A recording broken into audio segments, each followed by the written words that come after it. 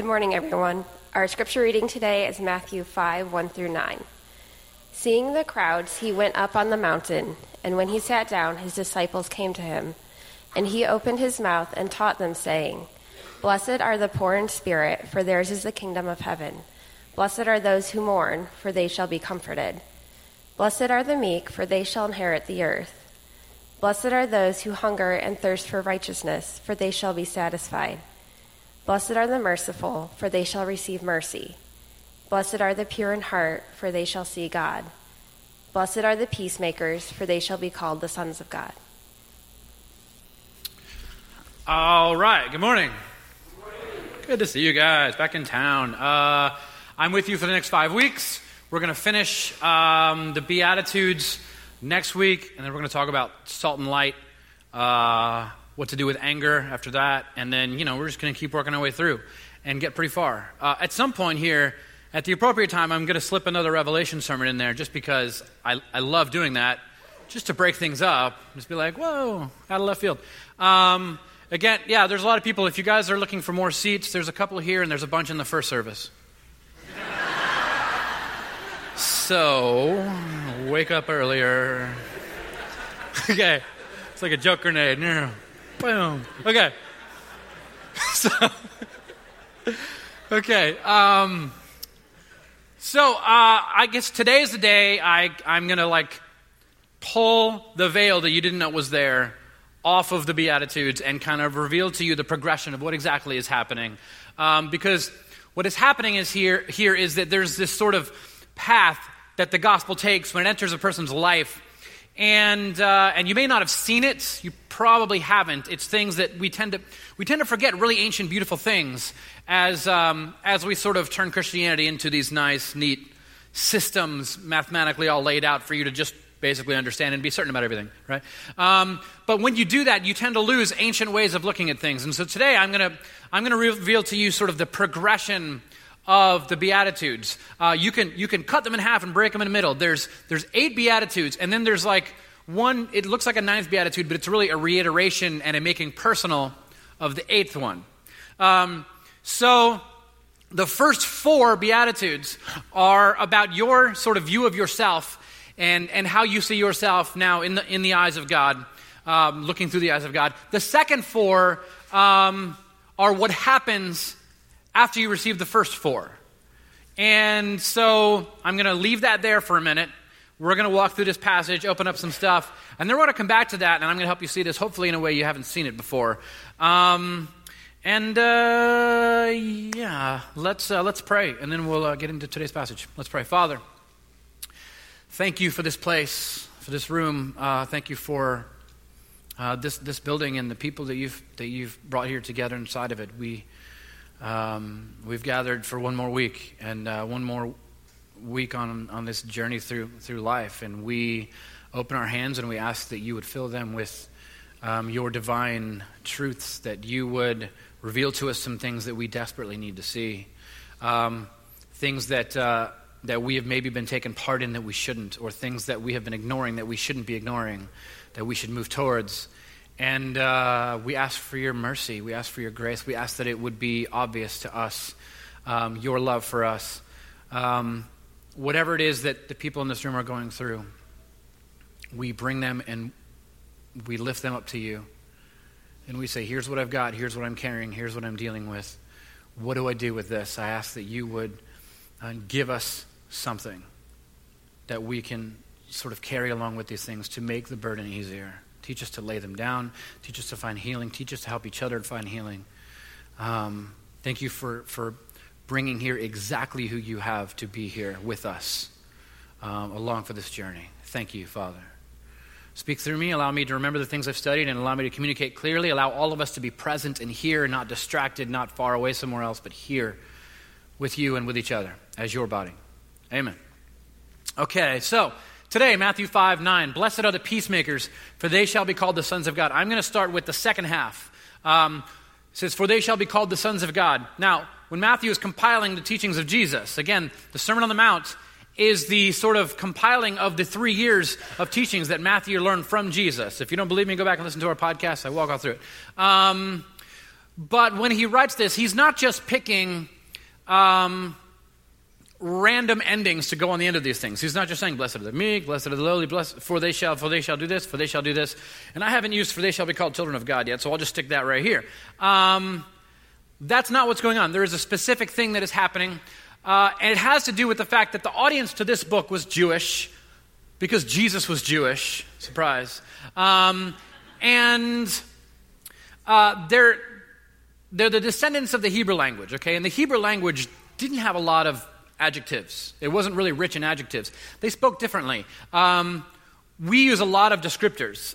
When we say, the Western mind, children of the Enlightenment, if you ask what is God? Who is God? And we say, well, all-loving, omnipotent, omniscient. We have all these descriptors that we use. And the ancient Hebrew people would use metaphors. God is my shepherd. God is my banner. God is my portion.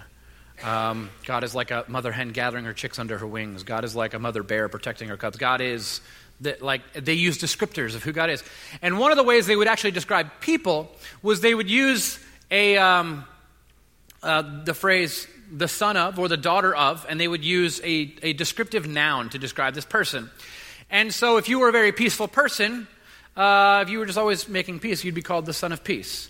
If you were somebody who... let's look at some descriptors in Scriptures. We have these in Acts chapter 4. We have Joseph, who was also called by the apostles Barnabas, which means the son of encouragement, a Levite, a native of Cyprus. So Barnabas was known as somebody who was really encouraging, a very encouraging person, that person who you always bring along when you just want to feel better. Like every time you leave them, they're just so nice. Like I'm just encouraged. They've always got good things to say about like my hair and like the words I choose to use, and they're just like nice, and they're encouraging, and they're saying I'm doing a good job, and there's other people that don't do that, and so I gather with this person, and they're part of what I'm doing. So they would be called the son of encouragement. And then you have, maybe you were like kind of a spitfire. Maybe you got angry. Maybe you were boisterous and noisy and like louder than other people. And when you were in the room, everyone kind of noticed you were there because you're super loud. We all have that friend. If you don't have that friend, you are that friend. James, then you have two brothers here. James, the son of Zebedee, and John, the brother of James, to whom he gave the name Boanerges, which means, that is the sons of thunder. So these two brothers, when they walked in the room, they were loud. They were exciting. They were probably angry, like emotional, just, yeah, they're here. They're here. Like they're in the building somewhere. I just heard them.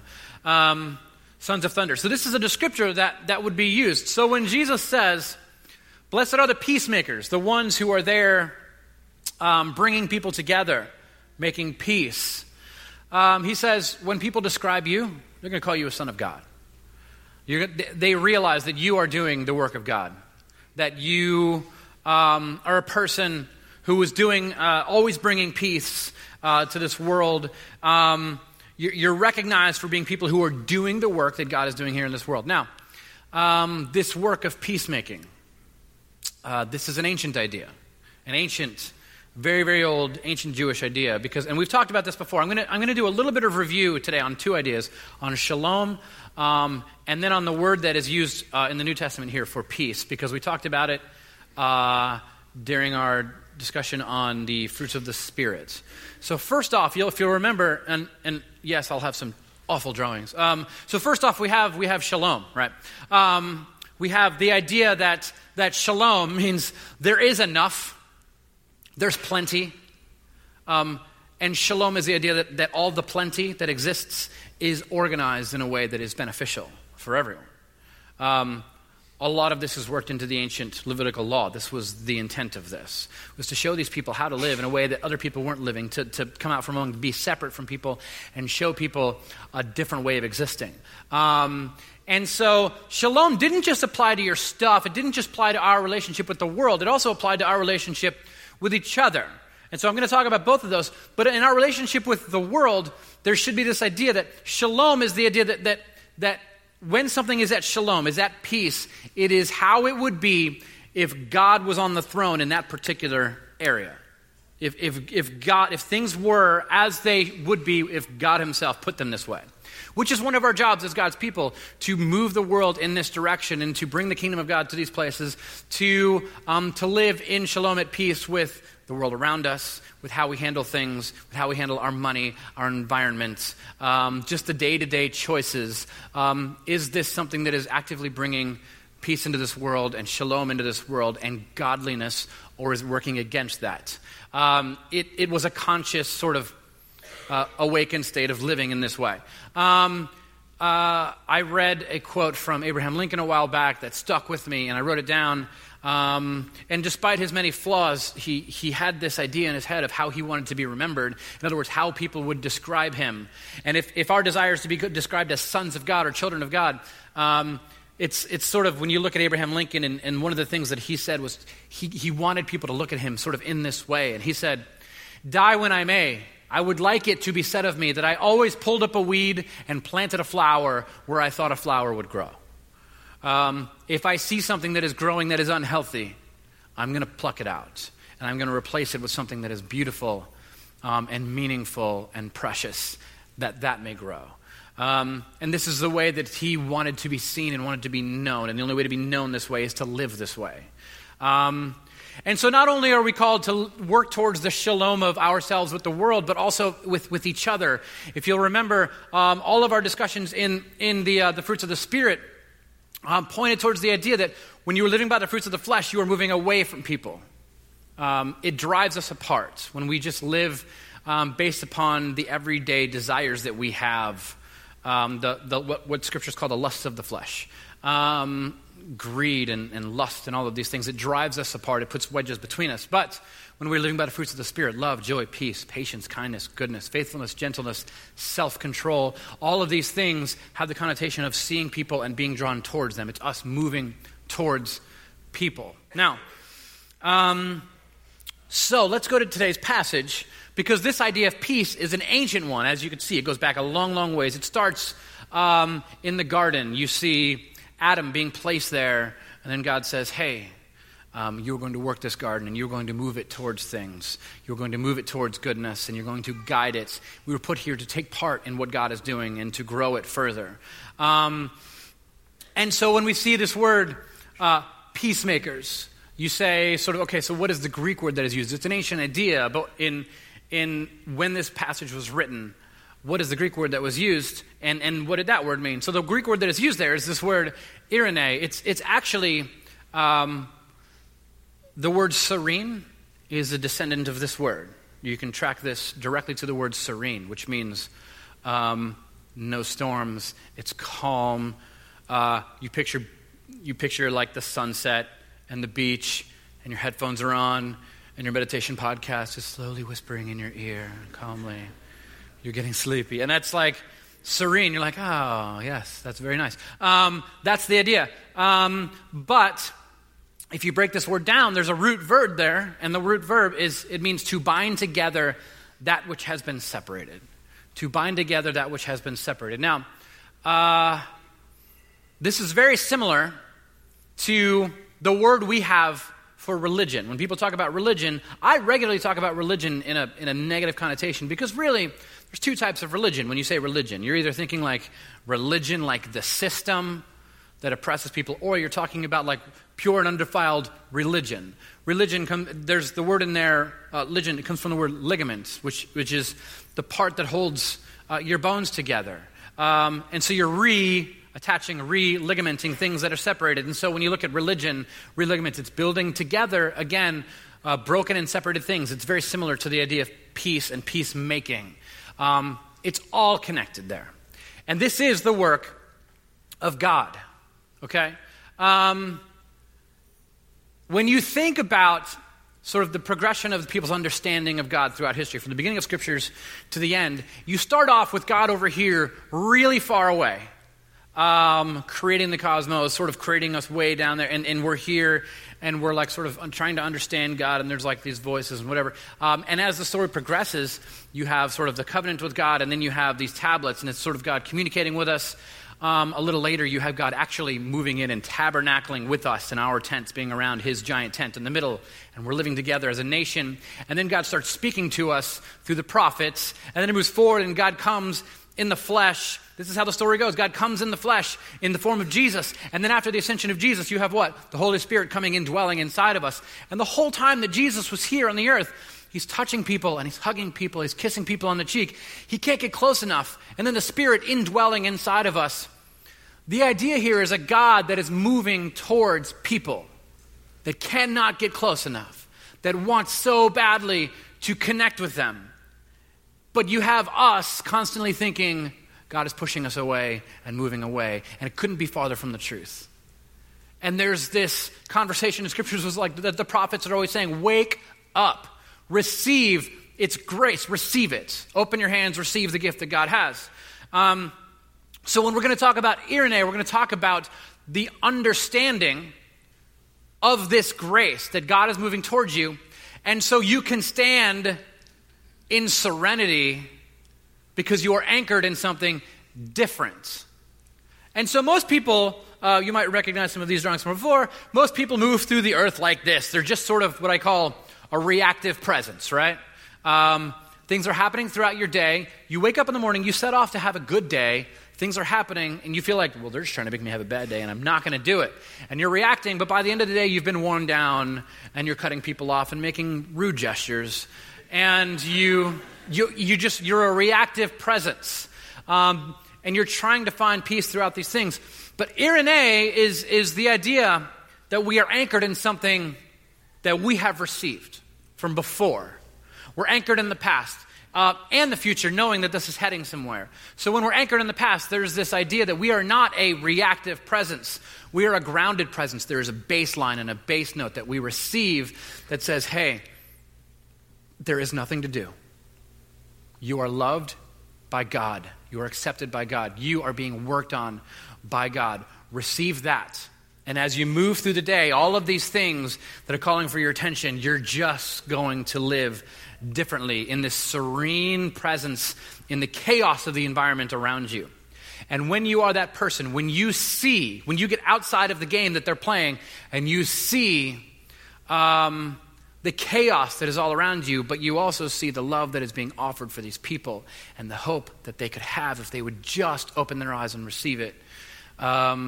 It changes how you move through this world, and you are present and you're looking around, and then you can start to see the weeds that are growing, and you can step in and say, hey, if this continues to grow, it's not going to be healthy. Here, try this, pull this out, put this in its place.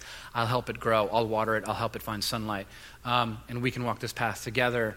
And you are no longer a reactive presence, you are a non-reactive presence, and so things come at you and you can receive them, and you can say things like Jesus did, Father, forgive them. They don't know what they're doing. They don't understand what exactly is happening here. They're just reacting to what is going on in the world around them. They're not acting based upon the fundamental love of the divine being present in their life. So, the peacemaker is this person who isn't playing the games that everyone else is playing. And so I want to talk about the game that everyone's playing, because you can really whittle it down to like one idea, and it's the idea of binary, that there is an A and that there's a B, and they are diametrically opposed to each other. That A can only be A, B can only be B, and there is no in between, and there are only two sides. And so there are good people and there are bad people. There are righteous people and there are heretics. There's this side and there's that side, and there's us and there is them. And if there's only two sides, then there's only one question. Which side are you on? Are you with us or are you with them? What's it going to be? Because if you're with us, you're against them. And if you're with them, you're against us and we're against you. And this is the game that everyone is playing. But the problem is, when you are living in a world of binary and you start to hear the gospel, it disrupts your life, because you start to become aware of things you did not know before about the state of the world, about the Creator divine, about what all of this is about and what exactly is happening in our relationship with God. And you start to see that God is a God who is moving towards us. And so the problem is you become really tempted to cross the line towards these people, to no longer hate them, to move towards them. And when you move towards people, you start to have problems because you're living in a world of binary, and everyone is playing the binary game and saying, you're with us or you're against us. You're on this side, you're on that side. You're on this party or you're on that party.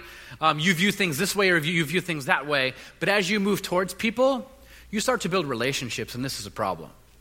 Because as you build relationships, you start to see that these are human beings. They're not issues. They're human beings with thoughts and feelings and histories. And you start to hear their stories, and you see the ways that they've been marginalized and oppressed. And you start seeing all the ways that they have just been not allowed to speak, and they've never had a voice. And these things start to cause a problem and a tension inside you because you really, really want to be the one on the side of right. And you like to be certain and confident that, like, this is it, and that's all it is. And as you get close to these people, you start to love them. And that creates problems. It does. Because now there's intimacy, there's relationship. And it's far more difficult to stand over people and separate yourself from them because all you want to do is stand right there with them and embrace them. And so how many of you find yourself, for some reason, something inside you, you're becoming less and less interested in the debates? I'm just not interested in the debate anymore. I'm spending time with them and I'm talking to them about Jesus. And my reason for drawing near them is actually Jesus. And we're going to talk about what happens here. There's this passage a little later on in this very chapter of Matthew 5 that we are studying. And at the risk of using up sermon material a few weeks from now, I'm going to do this anyways. Matthew chapter 5, starting in verse 43 through 45, I separated it into four sections because I want to talk about this a little bit at a time because it goes directly with the Beatitudes and the progression of the Beatitudes. Now, it starts off saying, this is Jesus talking, you have heard that it is said, you shall love your neighbor and hate your enemy. Here's the game. There's a line right down the middle. These are our neighbors. Those are not our neighbors. Those are our enemies. You shall love all those in your camp, in your tribe, in your nation, in your philosophy, in your theology. You will love all of them, and you will hate your enemy. This is what the world is telling you, and it's not just the secular world. The religious world has always said this from the beginning. You will love the people that are like you and that agree with you, and you will hate those that disagree with you. And then it goes on, but I say to you, love your enemies and pray for those who persecute you. And so you have Jesus, and he starts walking towards these people. And you're like, what are you doing? We hate them. And he says, you've hated them long enough. We're going to open our arms, and we're going to move towards them, and we're going to build relationships, and we're going to find health. And I'm going to pour into this person. I'm going to pour myself out for this person because I love them. And he says, I say to you, love your enemies and pray for those who persecute you. So there is this movement towards these people. Praying for well-being, praying for shalom, for them to find peace and healing, that they would find a deep and meaningful relationship with God, with you, with others, that they would find purpose in this world. And then it says, so that you may be sons of your Father who is in heaven. Here's the phrase that connects with the Beatitude, because when you do this, you're acting just like your Father. And what is your Father doing?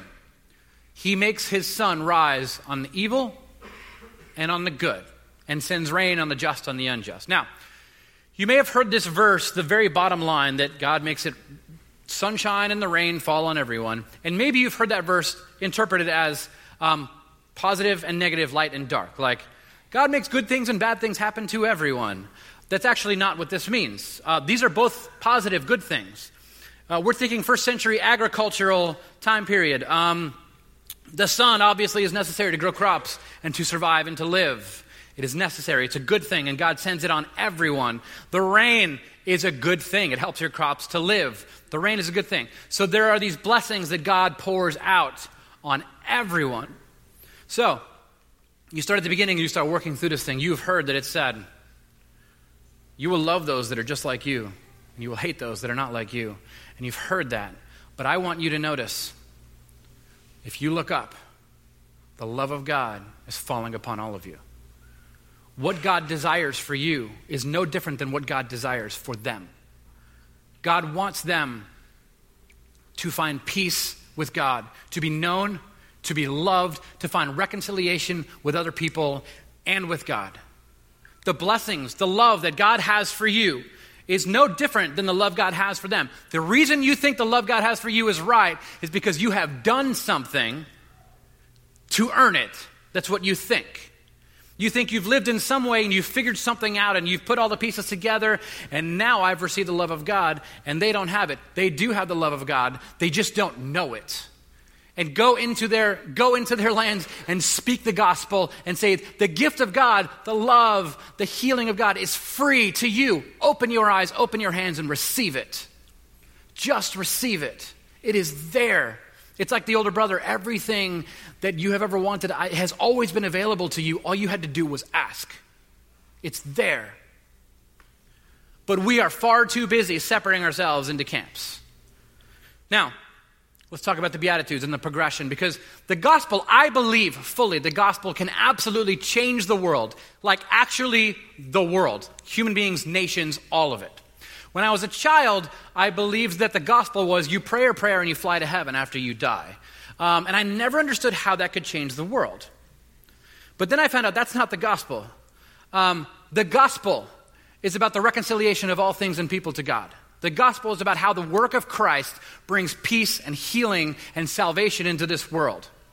And it is a way of living and walking. It is an understanding. It is part an understanding and a mental ascension, but it is also this relationship and this movement, okay? So I want to talk to you about how the Beatitudes actually work and how the world has actually changed. So it starts with this simple idea that there are people that we know are blessed. We just kind of say it. We see them on our social media feeds. They've got it all together. They've got pictures of themselves on yachts and boats and serving third world families, and they've got it together. And they have monuments with plaques and pictures of them on these monuments and their name on these plaques. They've got their names as credits for the end of these shows. They're receiving awards on TV. News stories are done about how great they are. Documentaries are made. There's libraries built after them. We know who's blessed. That's how the world works. There's the blessed people. They're rich, and they're happy, and they're powerful, and they're complete. They've got it figured out. They understand it all. And then there's like the rest of us. And we're the rejected. And all we want to do is climb over there. We want to get there. We want to be rich and happy and powerful and complete. But instead, we're poor. And we have a lot of mourning, a lot of pain. We're a little hopeless.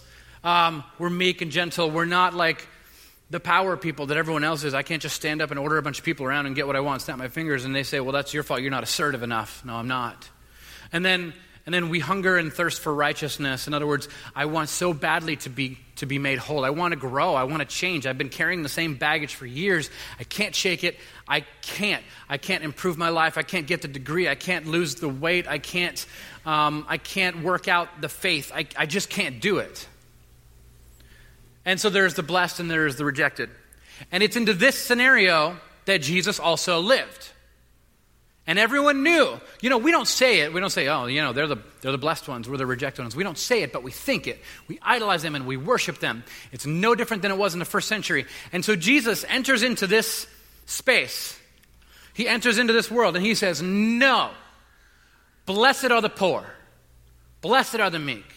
Blessed are those who have mourning and are hopeless. Blessed are those who hunger and thirst for righteousness. Blessed are all of you who want so badly to do better and you just can't. You are no less loved by God than them. They did not earn the love of God. They did not earn salvation. They earned nothing different than you, which is nothing. The love of God, the desires that God has for you, the real gifts that God gives are available to all of you.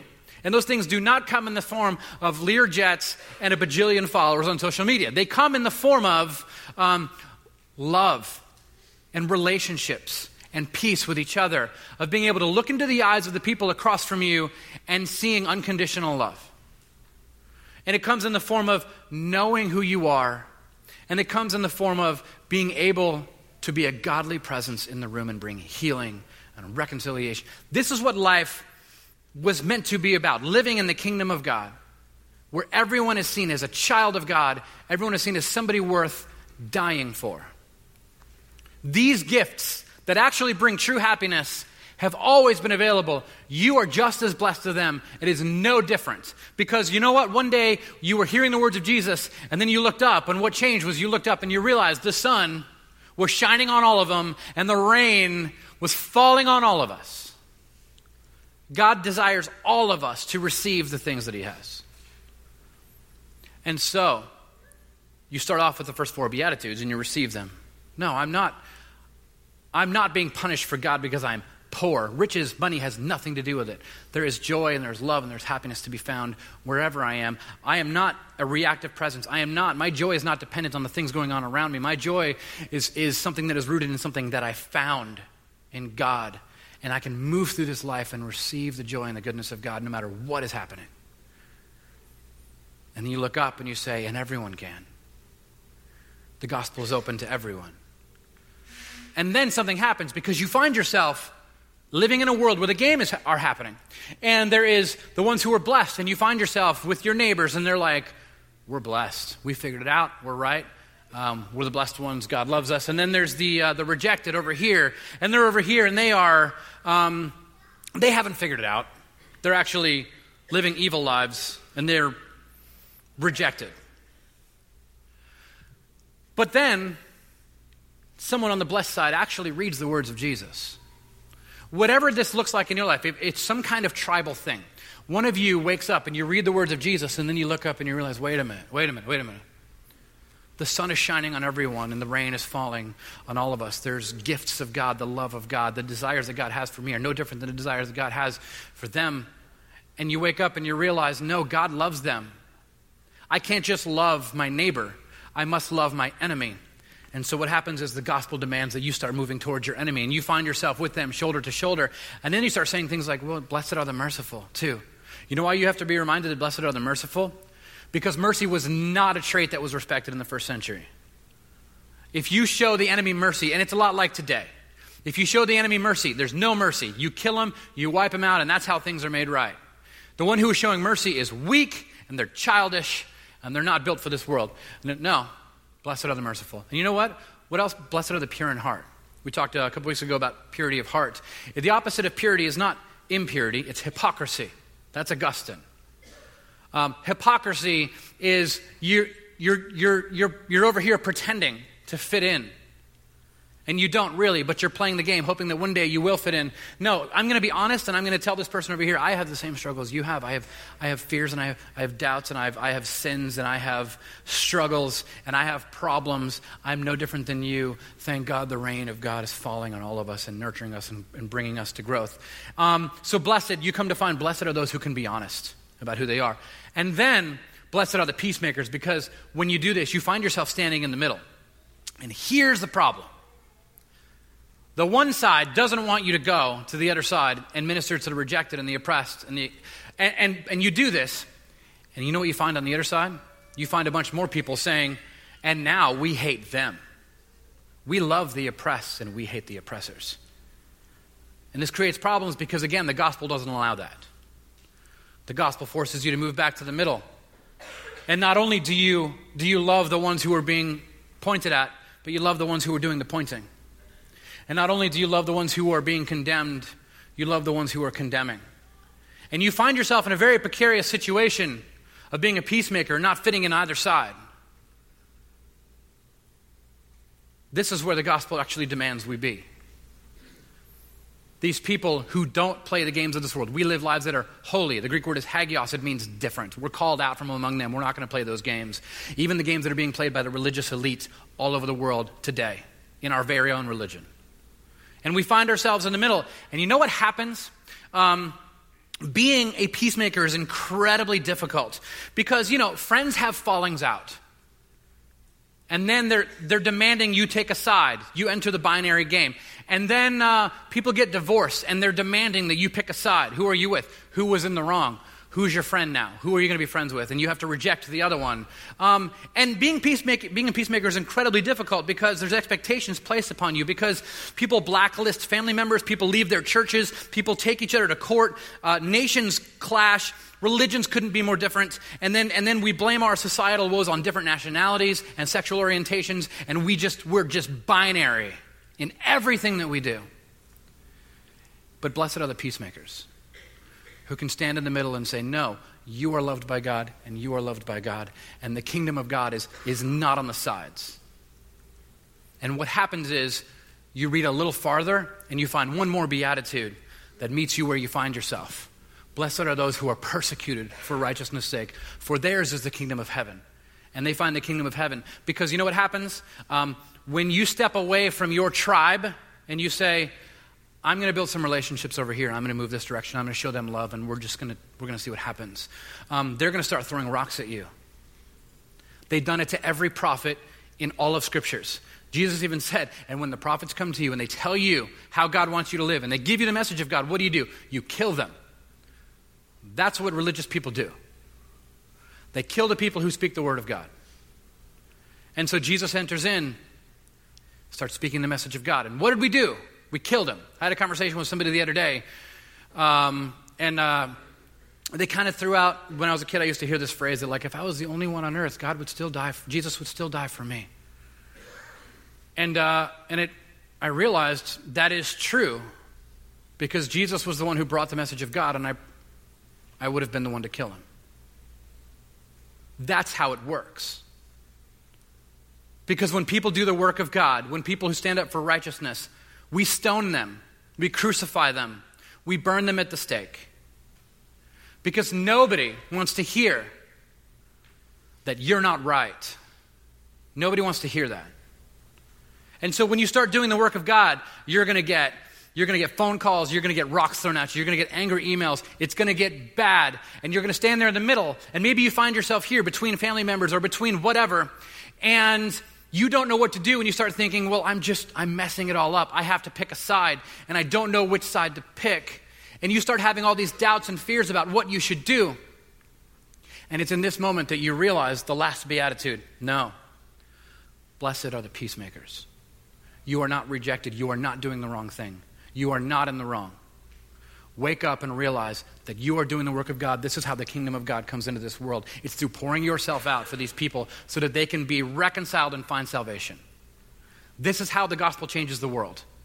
People, individuals, wake up to the blessings and the love of God, and they start moving towards people, and they suffer, but salvation comes out of it.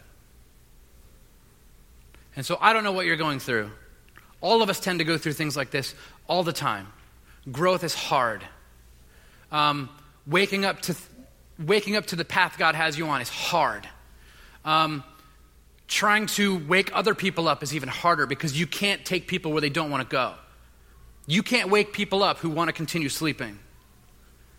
All you can do is be faithful to the gospel, to move towards the sinner. There's this incredible theologian, Dallas Willard. He died a few years ago, and he wrote this book called The Divine Conspiracy. And it's the most widely unread book in Christianity. Like, everyone bought it and nobody could finish it because it's huge. It's amazing. But he says this: under God's rule, there is recognition that in bringing good to people who are in the wrong, as both sides usually are, you show the divine family resemblance. In other words, people will look at you when you do this kind of thing, and they will say, they're a child of God. That's God's work. I can't do that. That's too hard. That's Jesus stuff. And then people stand up and they start doing it. And it's difficult. But this is what the church should be. Under God's rule, there is recognition that in bringing good to people who are in the wrong, that is what God does. Both sides usually are. You show the divine family resemblance. Now,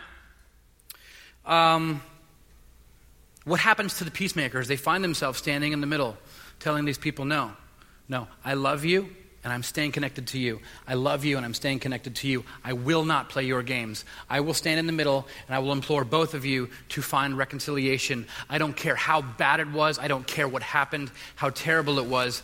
This is what God does, and I'm going to stand here and do the work of God.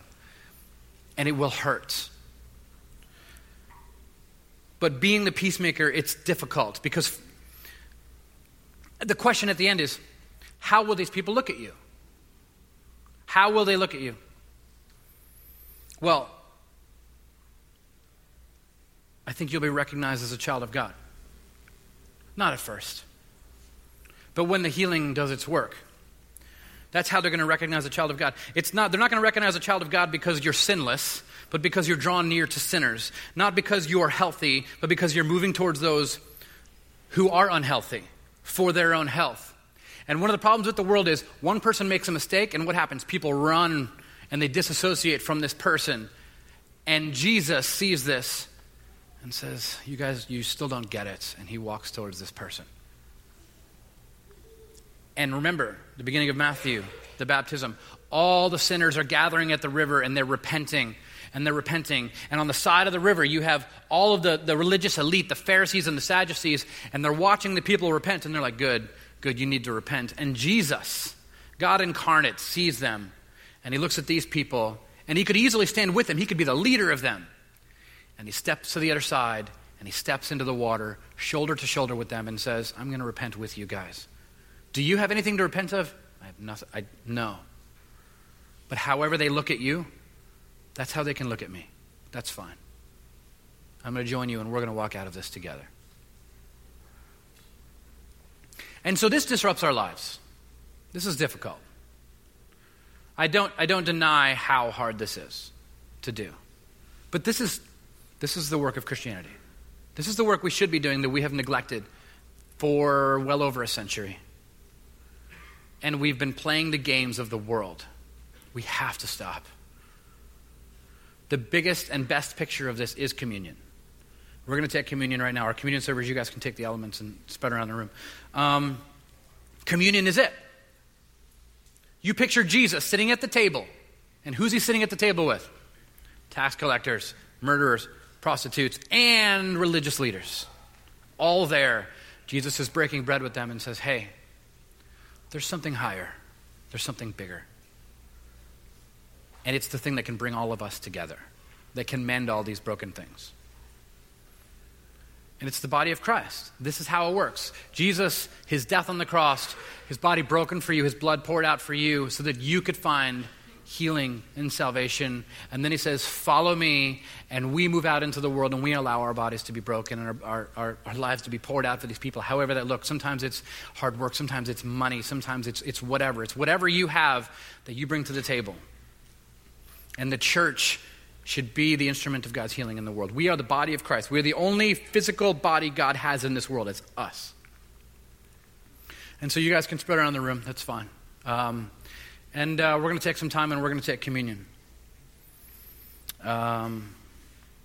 Let's pray. Father, thank you for this place, for these people. It's a difficult journey crawling towards you every single week. And we live through these things and we just so badly want to go back to our binary ways. And we'll fall. And we admit that. And we bring that to you and we say, we are sinners. We'll miss the mark every single time. But we receive your sunlight and we receive your rain and we ask that you would help us to grow. None of us have figured it out. None of us are pristine examples of you. But Jesus is, and so we're just going to keep our eyes there. And we're going to ask that you would give us strength and power to move forward. Give us peace in difficult situations. Let us know that we are anchored in something bigger and stronger. Teach us to be instruments of that peace. Teach us to be the peacemakers. Thank you, Father. We pray all of this in your name. Amen. Take some time, take communion, and talk to Jesus.